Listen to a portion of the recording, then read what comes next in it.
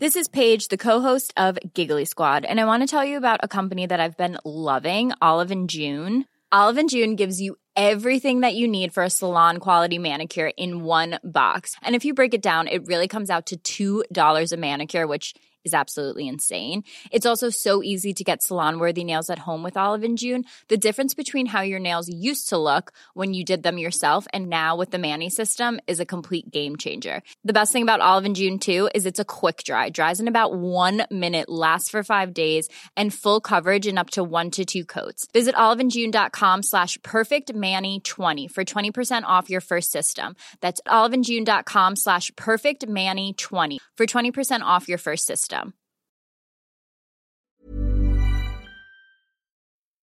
So how much money have you guys ever lost at one time or over time, and how smart do you think it's made you? Look, all I know is the more money you lose, the smarter you are. I am going to go out and just start losing money right and left now that I've learned of this brilliant business strategy from the President of the United States. But does that mean that you're limited in how smart you can be by how much money you have to lose? Well, if I can't lose $1 billion because I don't have $1 billion. Well, maybe you're just not that smart to begin with. Or maybe you made up the $1 billion in the first place and then called it a tax loss. Oh, that's really smart. That's smart. That makes you look brilliant. It would then also you're borrowing be money. a crime. You're borrowing intelligence, basically, in order to lose the money, which represents intelligence. Then everything is for sale. If you don't make any money, you don't have to pay taxes. Thanks to Blinkist for supporting Rational Security. Fit more listening and reading into your life with key takeaways from the best nonfiction books. Get a free 7-day trial at Blinkist.com/RS.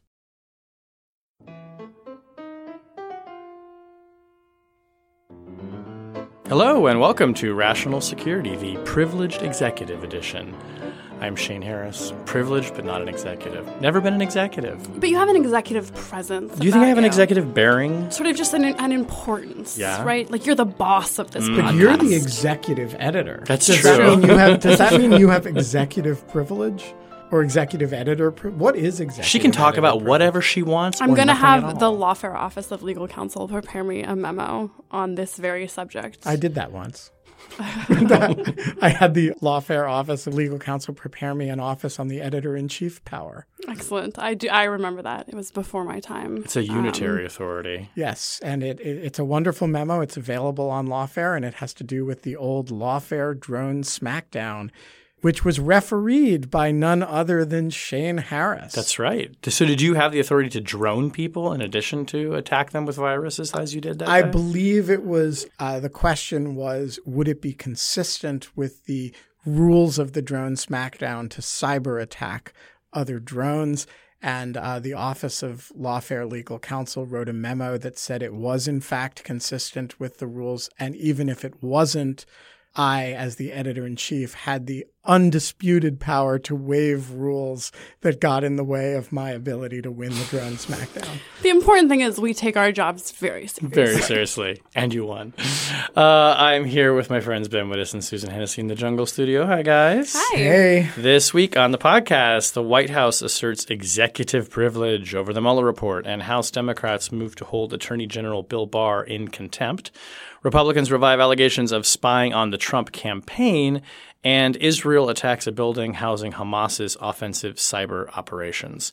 So as we are recording on Wednesday afternoon around 2:30, I don't think that the Judiciary Committee in the House has yet voted to hold Bill Barr in contempt, but they are clearly moving in that direction. And earlier today, the White House announced that it would be asserting executive privilege over the Mueller report. And we also know that the White House is blocking Don McGahn, the former White House counsel, from testifying before the Judiciary Committee in the House. So let me start with this kind of two-pronged question. Ben, I'll come to you on this first. A, does the White House have a legitimate claim of executive privilege over the Mueller report, considering the Mueller report is already public almost in its entirety? And B, if they actually Congress holds Bill Barr in contempt, does that practically mean anything at all? Can I actually jump in with a procedural clarification before Ben goes to the substance of it?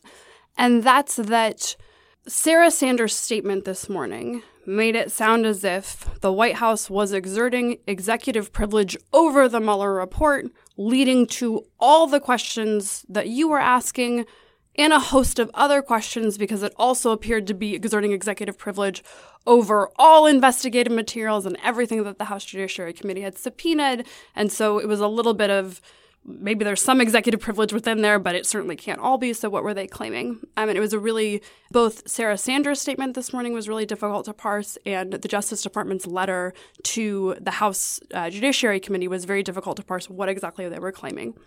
The letter that you need to read in order to understand what's happening is the letter that Bill Barr sent to President Trump this morning. In that letter, Bill Barr requested that the president invoke protective assertions of executive privilege, basically citing to this OLC 1996 precedent, saying that when you need additional time to review materials to decide whether or not to invoke executive privilege, the president is entitled to evoke sort of a temporary, placeholder privilege, saying, I need more time to review this. The reason why Barr was asking Trump to do that is, one, only the president can invoke the privilege, and two, Barr wants it as a defense to an eventual contempt finding.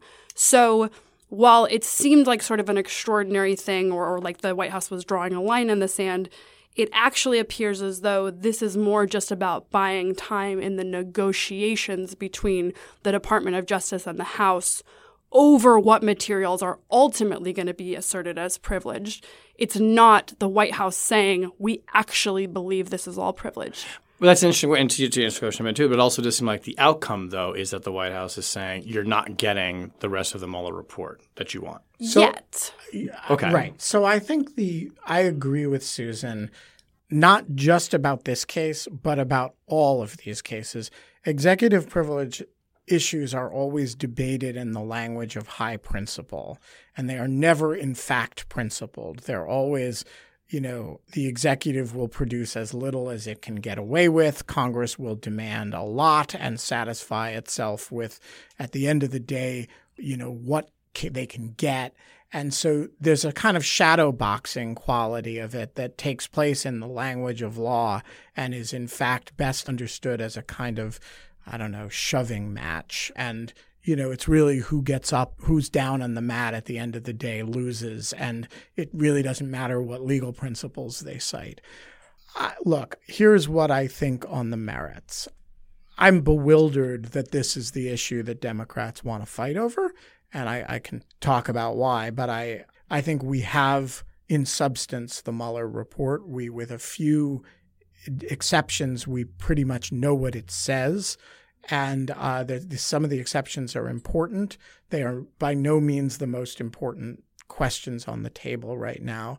And so I find it odd that the Democrats want to have a big fight with Bill Barr over this document. But aren't they doing that to avoid the bigger fight over impeachment? I mean, this is keeping things at a medium simmer instead of a full boil. Well, right? Except that I think if you want to keep things at a medium simmer, the right way to do that is with live witnesses, but that can actually tell you the story that the open parts of the Mueller— Which they've tried to do too, but they're being blocked. Right, but they haven't tried very hard. Okay.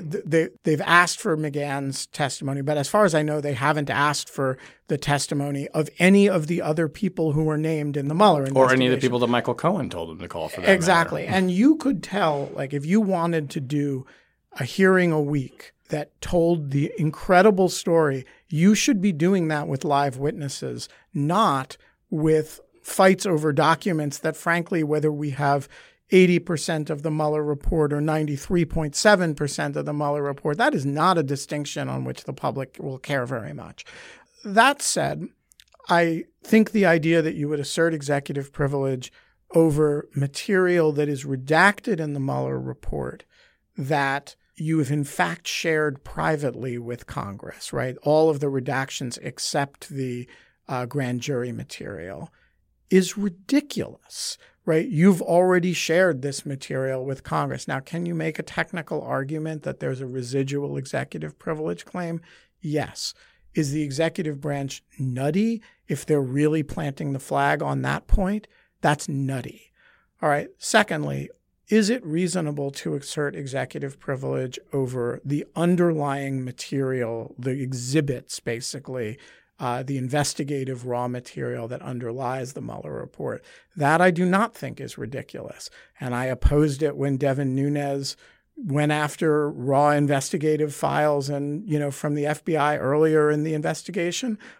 I oppose it now. I think it is not an appropriate thing for congressional oversight to be doing. And I know a lot of people disagree with me about that, but I don't believe in going after the work product of DOJ line attorneys, whether they're the Office of Special Counsel or whether you're doing it to embarrass the president or whether you're doing it because you hate Jim Comey and you think Chris Steele is the scariest thing in the world.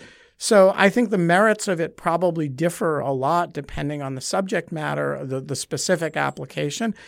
And then the one other thing that I'll say is, of course, this comes against a backdrop in which the president has said we're going to resist all the subpoenas, right? And so in some ways, the fine splitting of the peeling of the onion that I just did is spitting in the face of a reality, which is that the president is stiff-arming them on everything, including areas where there's just no good argument for withholding information.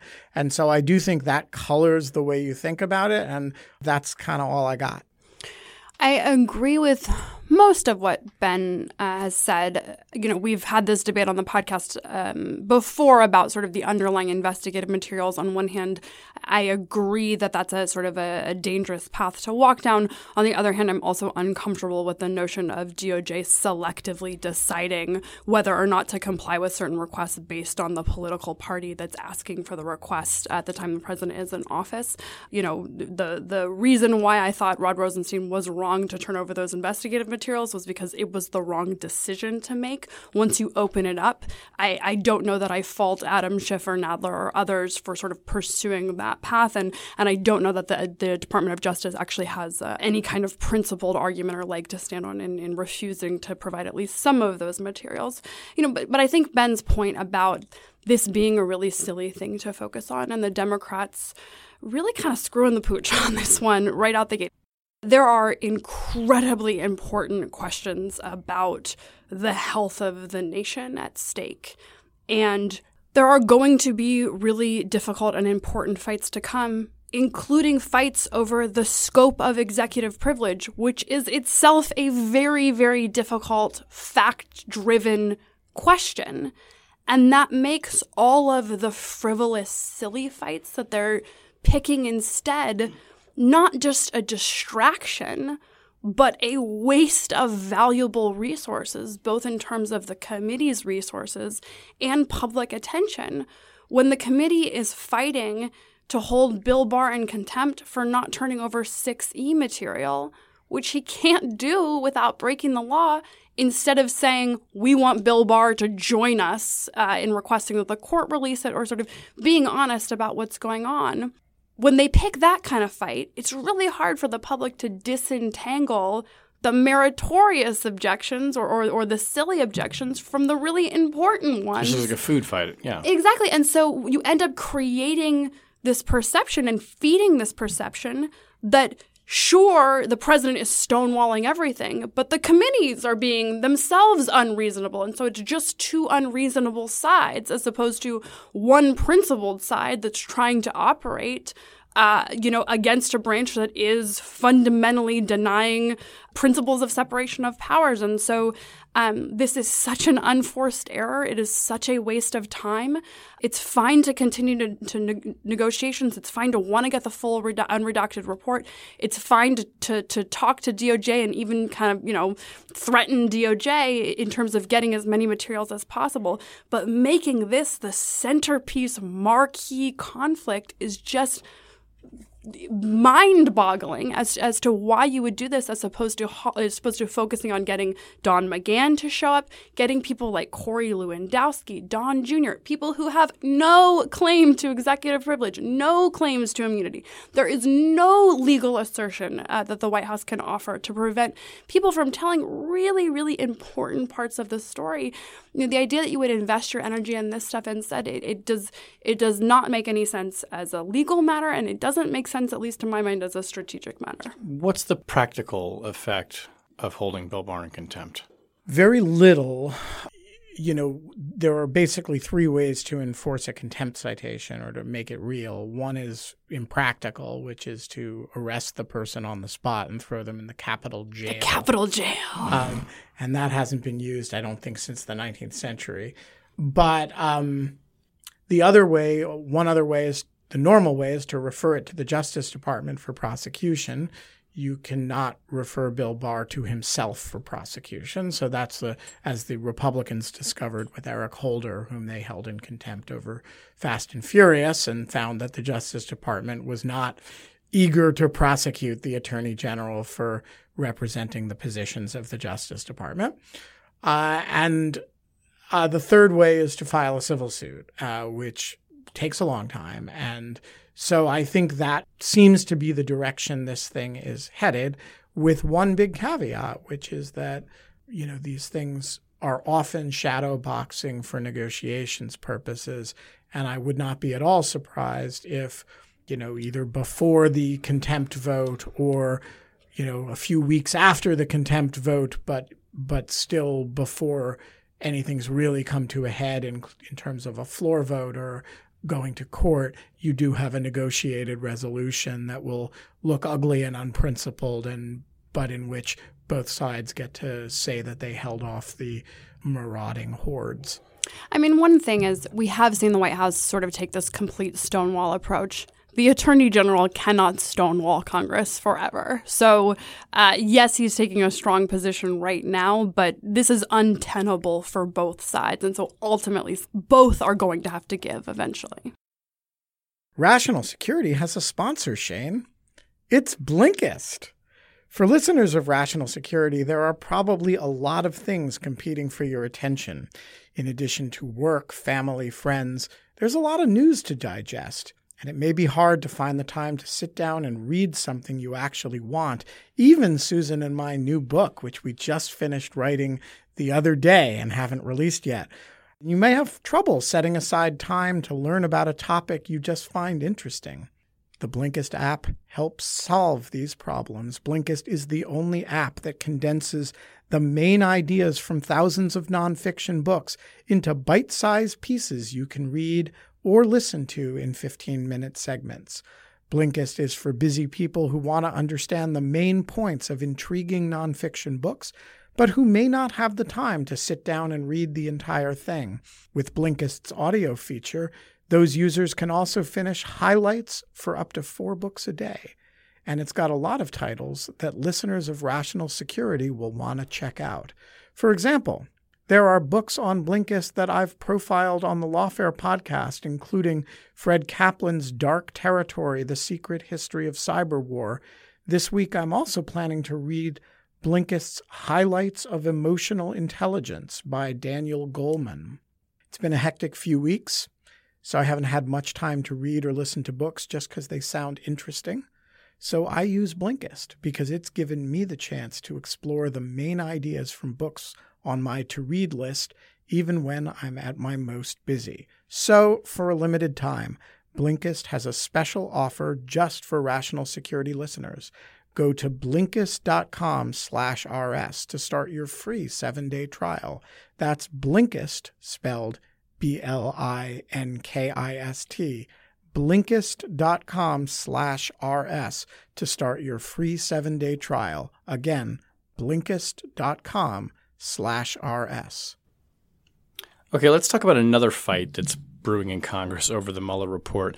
Republican lawmakers have revived these allegations, generally spearheaded by Devin Nunes last year, who we mentioned earlier, that the Obama administration, quote unquote, spied on the Trump campaign. This largely stems back to George Papadopoulos and interactions that he had with someone who was acting at the behest, it seems, of the FBI. to try and get information from him about what connections the Trump campaign might have to Russia. Now we have, though, Bill Barr, in addition to Senator Lindsey Graham and the Senate Judiciary Committee, kind of breathing some life into this and saying that, yes, I think there was spying on the Trump campaign.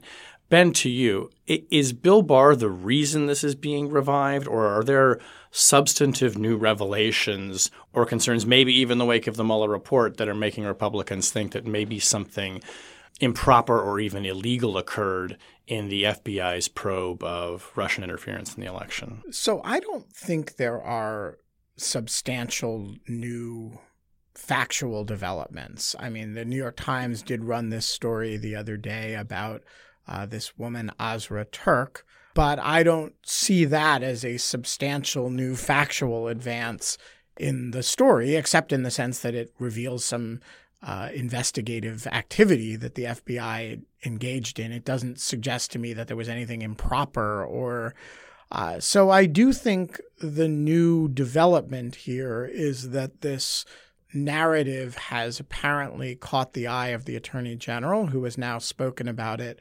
twice in two separate congressional hearings and does seem to be interested in it. And the FBI director in his own congressional hearing the other day said that he had been substantially engaged with the Attorney General about it. And so Barr seems to care about it both publicly and privately, and has intimated that he thinks that there was something improper, although he's been wholly unclear about what his concerns are. And he's been odd in having ventilated the fact of him having concerns without giving anything like a factual predicate for what he's worried about. So I think Barr is the driver behind it. I also think the pump was very primed in the sort of conservative media ecosystem. There were a lot of people just waiting for something like an Attorney General of the United States to express concern about it. And so that world has responded very emphatically and enthusiastically to these expressions of concern on the part of the Attorney General. And the last element is that the Inspector General of the Justice Department has been investigating this stuff, and there have been rumors that, has been doing so aggressively and with certain concerns of the IG's own. And so we don't really know what those are.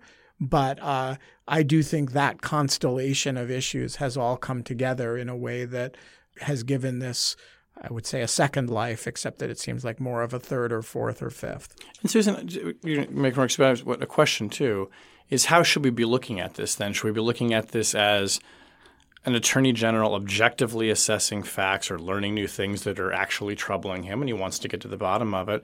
Or should we be viewing this as how his critics have portrayed him over the Mueller report, an attorney general acting like an advocate for the president who is seizing on this narrative as a way to counter allegations that the president was somehow corrupt by his involvement or interest in Russian assistance during the election?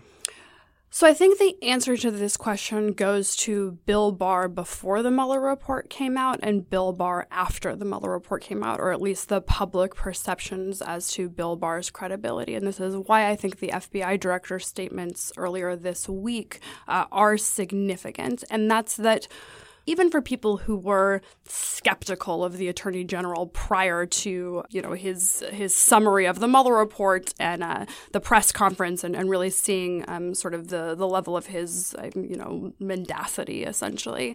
Whenever the Attorney General says something like spying, and a person like Bill Barr, who, is not new to this game, understands the connotations of words like spying, even though later sort of tried to pretend like, oh, shucks, I just meant spying like I'm looking at you right now, spying on your cute face. I spy with my little eye. Like as if, he doesn't know exactly what he's doing. Right. And the fact that that he would repeat that statement again, I think shows sort of the intentionality of it. But there's always a part of you that thinks, whoa, even if he's framing this, maybe in a particularly inflammatory way, is he just making it up out of nowhere? Is there something he's seeing that's making him characterize it this way? Is there something we don't know? And I think whenever, before we sort of had these really, really heightened suspicions and really evidence to be especially suspicious of Bill Barr, we were sort of taking his word of this is a really weird thing to say. It's a really irresponsible thing to say, but does it indicate something? Now we're in Bill Barr post the Mueller report. The guy has no credibility whatsoever. I don't know whether or not this is the worst version of this story where he's sort of a deranged conspiracy theorist, or if he's just, using inflammatory rhetoric because he watches Fox News. I don't even know which of those things are necessarily worse or better. But he's not a reliable narrator, and he's not somebody that whenever he says something, sort of the media and commentariat should be turning to say, obviously there is something important in this that we need to sort of tease out. The remaining person with credibility in this administration is now Chris Wray. And so the exchange he had with Jeanne Shaheen in the Senate, I think it was yesterday on Tuesday, maybe it was Monday or Tuesday, which I'll read. She asks, do you have any evidence that any illegal surveillance into the campaigns or individuals associated with the campaign by the FBI occurred? Wray responded, I don't think I personally have any evidence of that sort. Now, Wray's being careful. He was careful, not to criticize Bill Barr, who's his boss. When he was earlier asked whether or not he thought people had engaged in spying, he said, that's not the term I would use. Here he's answering by saying, I personally haven't seen anything like this. If there was an issue, the current FBI director would be aware of it. He would have seen whatever evidence exists. And so I do think that this is another piece of evidence in the bucket of, no, Barr's just kind of making stuff up, or this really is coming out of left field, and there's not really something to this. And I do think that at this point, Wray's word or the indications that can be gleaned from his statements are substantially more significant than the Attorney General. Now, there is an Inspector General's investigation into this. The Inspector General's investigation will find something, because every Inspector General's investigation in the history of Inspectors General have found some kind of issue with something. It's what they do. The question here is whether or not there was a properly predicated investigation or not. Anything else is going to be a distraction. Surely that's going to be seized upon by Fox News, but that really is the one question we should stay focused on. So I don't think it's only one. I think there's two questions, right? One is, was there a properly predicated? I agree with you that you got to keep your eye on the ball of what the IG is looking at. But to me, there's two questions. One is, was there a properly predicated investigation? And the second is, was there something deficient about the Carter Page FISA warrant? And I think those are two separate questions. But look, is the IG going to find, when you do an after-action report on I agree with you completely about this. You do an after-action report where it's like a proctological exam on one of these major investigations that is done in real time. They made 1 million hard calls quickly with imperfect information. Are you going to find something to second guess? Yes. And I am sure that when the IG report comes out, there will be some pages that, if you want to, you can focus on to the exclusion of the larger questions that the IG looked at. I think the key questions are, did the major judgments of the investigation have integrity or not? And if you're going to find anything short of a finding that this was an illegal operation designed to, be a coup or get the president or spy on the Trump campaign without proper predication, I think we will, need to be very careful to distinguish that kind of finding on the one hand from the sort of criticisms that you can generate about any investigation in retrospect, how certain witnesses may have been handled or, what mistakes individual agents may have made. Can I ask just a basic question, though? In the New York Times, you mentioned earlier this report about Azra Turk, who is a woman they say was sent to London to help oversee a politically sensitive operation, working alongside a longtime informant, a Cambridge professor named Stefan Halper, who they get George Papadopoulos basically in a bar, and they start to try and figure out whether or not he, as a Trump campaign advisor, has any information about the campaign working on with Russians. My question is, so what? I mean, that is precisely what the FBI does. There's a manual of domestic intelligence or investigations, the DIOG. Section 10 specifically spells out how you investigate political campaigns or religious organizations or journalists for that matter. I mean, it just strikes me that there is sort of I guess the fundamental question that I've always had about the people who think that there was spying is it that you object to the spying in order to investigate whether or not there is some sort of intelligence operation going on? Or is it you're really just objecting to things like predicates and the technicalities that go into it, which are important, but of a different kind of caliber of significance, it seems. And I think it's the former that people seem to have the problem with. So let's get in touch with the 1975 versions of ourselves when in the post-Watergate era, when Attorney General Edward Levy actually promulgated, I think it was in 75, it may have been 76, promulgated what are called the Levy Guidelines, which are these standards of predication that keep getting updated. They're now called the Attorney General Guidelines, but they still exist. They're public documents. And, the rule is not you're never allowed to spy on people. And I don't care if you use the word spy or collect or whatever. That is not the rule.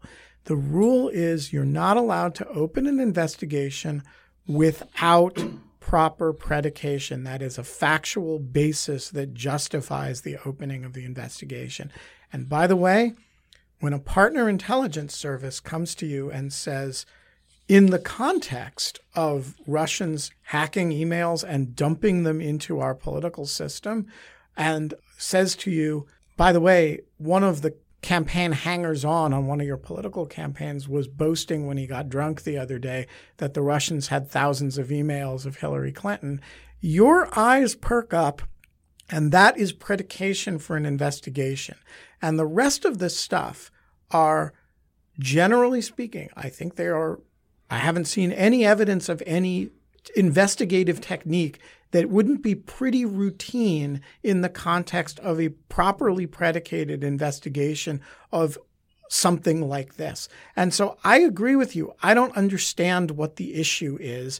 And I think one of the reasons that this is happening is because the people who are so upset about it and are so interested in sort of ginning up a scandal, Spygate or whatever they're calling it, actually have no idea what the rules are. And they have no idea the way investigations work. Well, and that's if we're taking let's just pretend for a second that people are acting in good faith and they have concerns about the government intruding on protected speech and political campaigns. Okay, that's a well-formulated, well-founded concern. We have a history of that. The guidelines that we have now are an outgrowth of when the intelligence community was doing that. But I take your point, Ben. I mean, I'm not seeing a real understanding on the part of critics of how this stuff actually works. What's interesting to me in the House and the Intelligence Committee is how Devin Nunes and Adam Schiff are both pushing for basically all of the information to be put out there because each side believes that it's going to vindicate their position. I happen to believe it's probably going to vindicate Adam Schiff's and not Devin Nunes's, which makes me wonder whether or not people who are supporting his position really understand what they might unleash if all this is out here for the public. But it might in important ways vindicate both of their positions in very different ways. That is, I don't expect that anything that comes out is going to undermine Schiff's belief that this was a properly predicated investigation and involved lawful techniques within that context. On the other hand, would such a disclosure show that there was surveillance of people associated with the Trump campaign that Devin Nunes will be able to say, look, they were spying on the Trump campaign, even though that is not really what happened? Yes, absolutely. And so I think the agreement that all this stuff should come out reflects the fact that it will, while it actually only legally supports one of their positions, it gives the other a lot of fuel to pour on the fire. Well, speaking of spying, this is going to be a tortured transition. Cyber spying and attacks, if you're Hamas, will apparently get you a missile shot down your ass. That's one of the worst transitions or segues you've done in a long time, Shane. Congratulations on it. So bad. I guess it's down because they shot it from the – anyway. The Israeli Defense Force launched an airstrike in Gaza on what it said was the headquarters of Hamas's cyber operations. Hamas has a cyber operation. We can get to that in a second. That's interesting. This came after the Israeli – according to the Israelis, there was an attempted attack or some kind of penetration. I've seen reports on Israeli infrastructure by this Hamas outfit, and the Israelis responded by destroying the entire building and presumably some number of people who may have been in it. Susan, first question for you is this has kind of sparked a very interesting debate about whether or not nations have the right to respond militarily or kinetically, as we like to say, to cyber operations or potential cyber operations. And I'm just curious your first take on this of whether or not essentially the Israelis overreacted by blowing up an entire building for what amounts to a failed hacking attempt. Yeah, so people are latching on to this story because it goes in line with a series of questions that have existed for a long time about the justification in responding to a cyber attack with kinetic force. And so this feels like the first really clean example, although there are reasons that it probably is not the first even really clean example, of a nation state pointing to a cyber attack and blowing something up in response. The United States for a long time has said things like, we reserve all options, right, refusing to sort of say we would respond in the same domain in response to cyber attacks.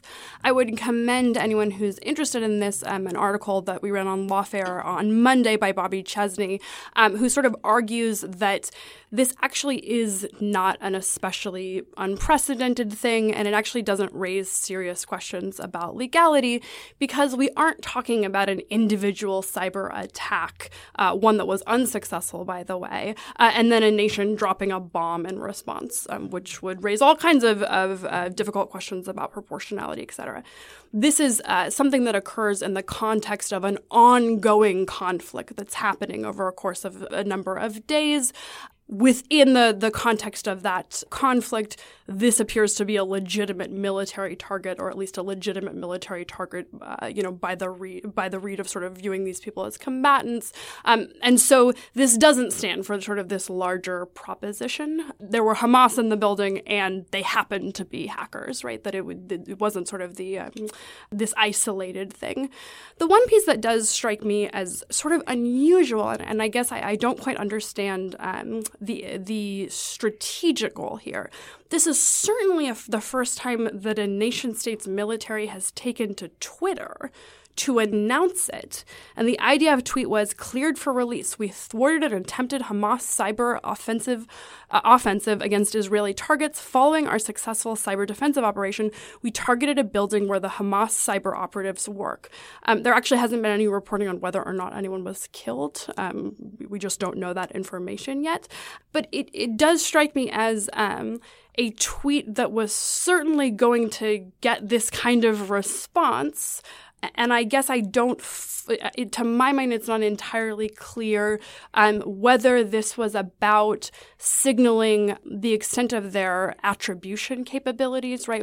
It's not just that we know what you're doing, we know where you're doing it from, and we can specifically target that as a warning, whether or not it is about sort of staking out this territory of beginning to normalize or start a conversation that this type of response to a offensive cyber operation, even a thwarted offensive cyber operation, is appropriate and proportional in some sort of small way. So that I'm not surprised by the tone of the reaction, given the manner in which this was announced. Although I agree with Bobby that the facts and the law are not especially surprising or novel. Well, you actually just raised a point that I hadn't considered, and you answered a question that I had, which was, okay, you've blown up this one building, and they said now their cyber operations are out of business. Well, they can just go hook up the computers someplace else. But if you're announcing to the world, oh, no, we know where you're doing it from, then that you might think twice about just going and hooking up the computer someplace in Gaza and trying to replicate these kinds of attacks, because the IDF seems to be saying we know how to find you and we will attack you if we see you hooking up again. Right. So I agree with you both that this is a super interesting component of this, and a couple of observations with the caveat that I actually don't know what it means. But so the conflict between Gaza in particular and the IDF is one of the most ultimately asymmetric long-term conflicts in the world. And there is this aspect of it is the extreme of its asymmetry, which is to say, not only is Israel one of the most, it's a really powerful and capable military, and Gaza is a basket case and a very difficult, long-term crisis situation. But Israel also has one of the most capable cyber defense systems of any country in the world and really significant cyber offensive capability as well.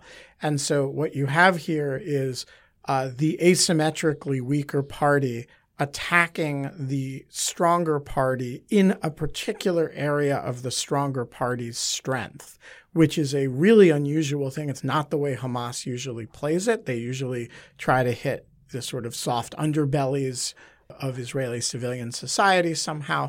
Here, they're actually going after one of the Israeli government's strengths.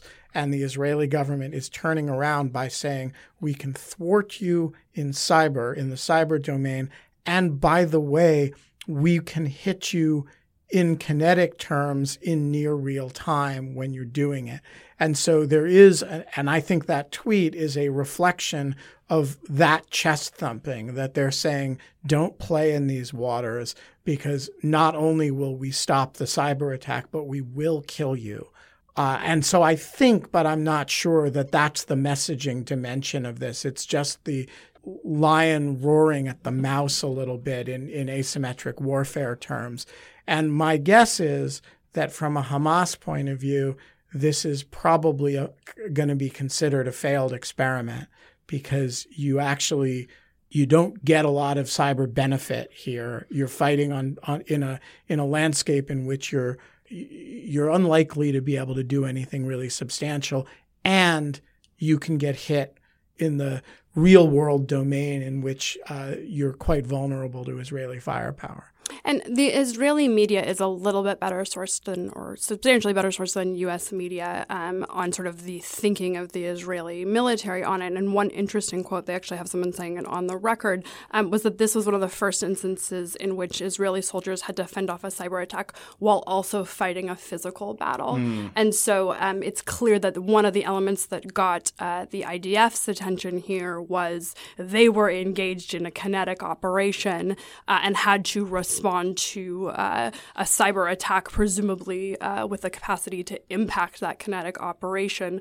And so that also might be what's driving the nature of the response here, that they're confronting that threat, which has been certainly discussed and theorized for a long time. But this is apparently one of the first times they've actually seen it in practice. So that's interesting. Are they saying then that they believe the attack was aimed at an Israeli military target that would have prevented their attempts to do a kinetic attack? Or is it that in the context, it's like the cyber and the kinetic modes attached to each other, and everything is now fair game? So they're actually clear that the offensive operation was aimed at a civilian, what they claim to be a civilian Israeli target. So either they're saying as that the there's rockets some are too. Right, there's something about the nature of what was targeted that could impact military operations, right? So imagine civilian communication structures, right? If all the street lights were different, that obviously would have an impact.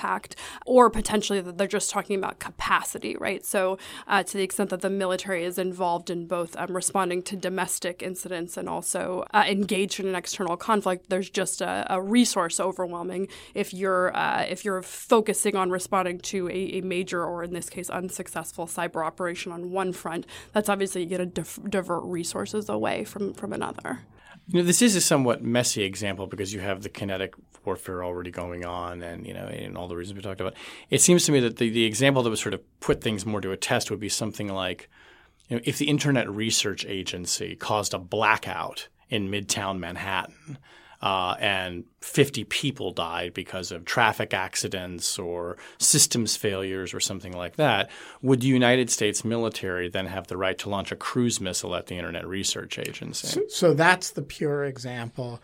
And to make it even purer, remove it from the context of any ongoing kinetic fight between the United States and Russia, right? It's merely in the context of heightened diplomatic tensions. Right. And here you have a low-grade military conflict that is sometimes frozen, but never not there.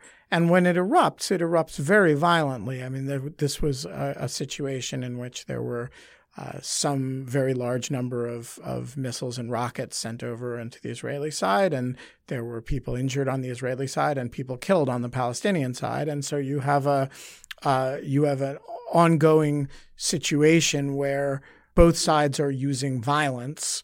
And in that context, you have a cyber attack of some type against civilian architecture. And I don't think it is – I very much agree with Bobby that I don't think it is a particularly surprising thing that the Israelis, A, used cyber and B, used non-cyber means to repel the attack. All right. Let's move on to object lessons. Who has object lessons today? Ben has an object lesson. Why don't you go first? So my object lesson is my new hashtag Mueller report out of context. And this was inspired. Very long hashtag. Yeah, well, this was inspired by a Twitter feed that I don't know if it's still active called New York Times Out of Context, which every day grabs a single sentence from the New York Times and tweets it with no sense of what's around it. And it's hilarious. And so what I decided to do was every day tweet a single sentence of the Mueller report with an appropriate citation and just the hashtag Mueller report out of context. And so I urge you all to click on the hashtag and follow every day one sentence chosen not quite randomly from the Mueller report, but from somewhere in it. Have you started yet? Yes, I started. What was your first hang tweet? On, let me pull up my first 2 days. I've only done 2 days of it. So yesterday's was, quote, the president called McGahn repeatedly that day to ask him to intervene with the Department of Justice. And according to the notes, the president was, quote, getting hotter and hotter. Get rid, unquote. And then today's one was, quote, the president opened the conversation by saying, I don't have a lawyer, unquote. So every day I'm going to find one, and it's going to be hashtag Mueller report out of context. These sound like the beginning of like improv exercises or something like that. Okay, I have my object now. I found a white whale, and I don't mean the president's tax returns. This is a little bit of an old story, but it's a new one for us. I'll read from the Washington Post coverage of this. An alleged Russian spy whale is refusing to leave a Norwegian port city in what appears to be a high-profile detection after a week of global attention on the unnamed beluga. So defection? This white beluga whale, they're all white, I guess, shows up in this Norwegian port. Coming up and basically, making kissy faces at these Norwegian sailors, and they see that it's got a GoPro camera on it with apparently like a return address to St. Petersburg, Russia on it, which I love this story both because the whale is clearly not leaving the side of the Norwegians, so he appears to want to defect. But if this is in fact a Russian spy whale, it really just goes to show you that the Russians are absolutely pervasive and relentless in their intelligence gathering operations, and they don't give a shit if you find out who they are. They will send you a whale with St. Petersburg written on it. With love. With love, Russia. Comrade. I'm just against the mistreatment of beluga whales. They're pretty. They always have that smiley face. They do. Maybe they liked the GoPro. They're beautiful. Maybe. And they should not be. I think we should leave whales out of our interstate conflict. I think we should leave the whales out of it too. Exactly. And they did take the camera off him, so now he's swimming around without it on. But he didn't look like he was hurt or anything like that. He looked like maybe he was not happy with his life, though, as an agent of influence. Belugas always look happy. And that brings us to the end of the podcast, which does not make me happy, although I am smiling. But we'll do it again next week. That's good. Throw me some fish. National Security is, of course, a production of Lawfare. You can find our show page at lawfareblog.com. And we're going to post a special video of me throwing Shane some fish. Sure we are. Yeah, tune in quick for that. You can buy hats, GoPros, whale saddles, at rationalsecurity.whalestore.com. No. It's actually, what is it again? The lawfarestore.com. You can follow us on Twitter at RATL Security. You can find us on Facebook. Whenever you download the podcast, please remember to leave a rating and review. It really helps us out. Our audio engineer this week was Matthew Kahn. The podcast is produced and edited by Jen Patja Howell. Music this week by Bill Barr and his defiant debut punk album, Assert This. That's good. That's good. Like Bill Barr with a mohawk. Can't you see it? Yeah. Like shoving his fist in Jerry Nadler's face. I view him as like a face paint, sort of like glam rock, but I could a Billy Idol type of thing. Yeah. Sophia Yan on the back on the keyboards. That's good. I think it would sell. I think it really would. On behalf of my good friends Ben Wittes, Susan Hennessy, I'm Shane Harris. We'll talk to you next week. Bye-bye.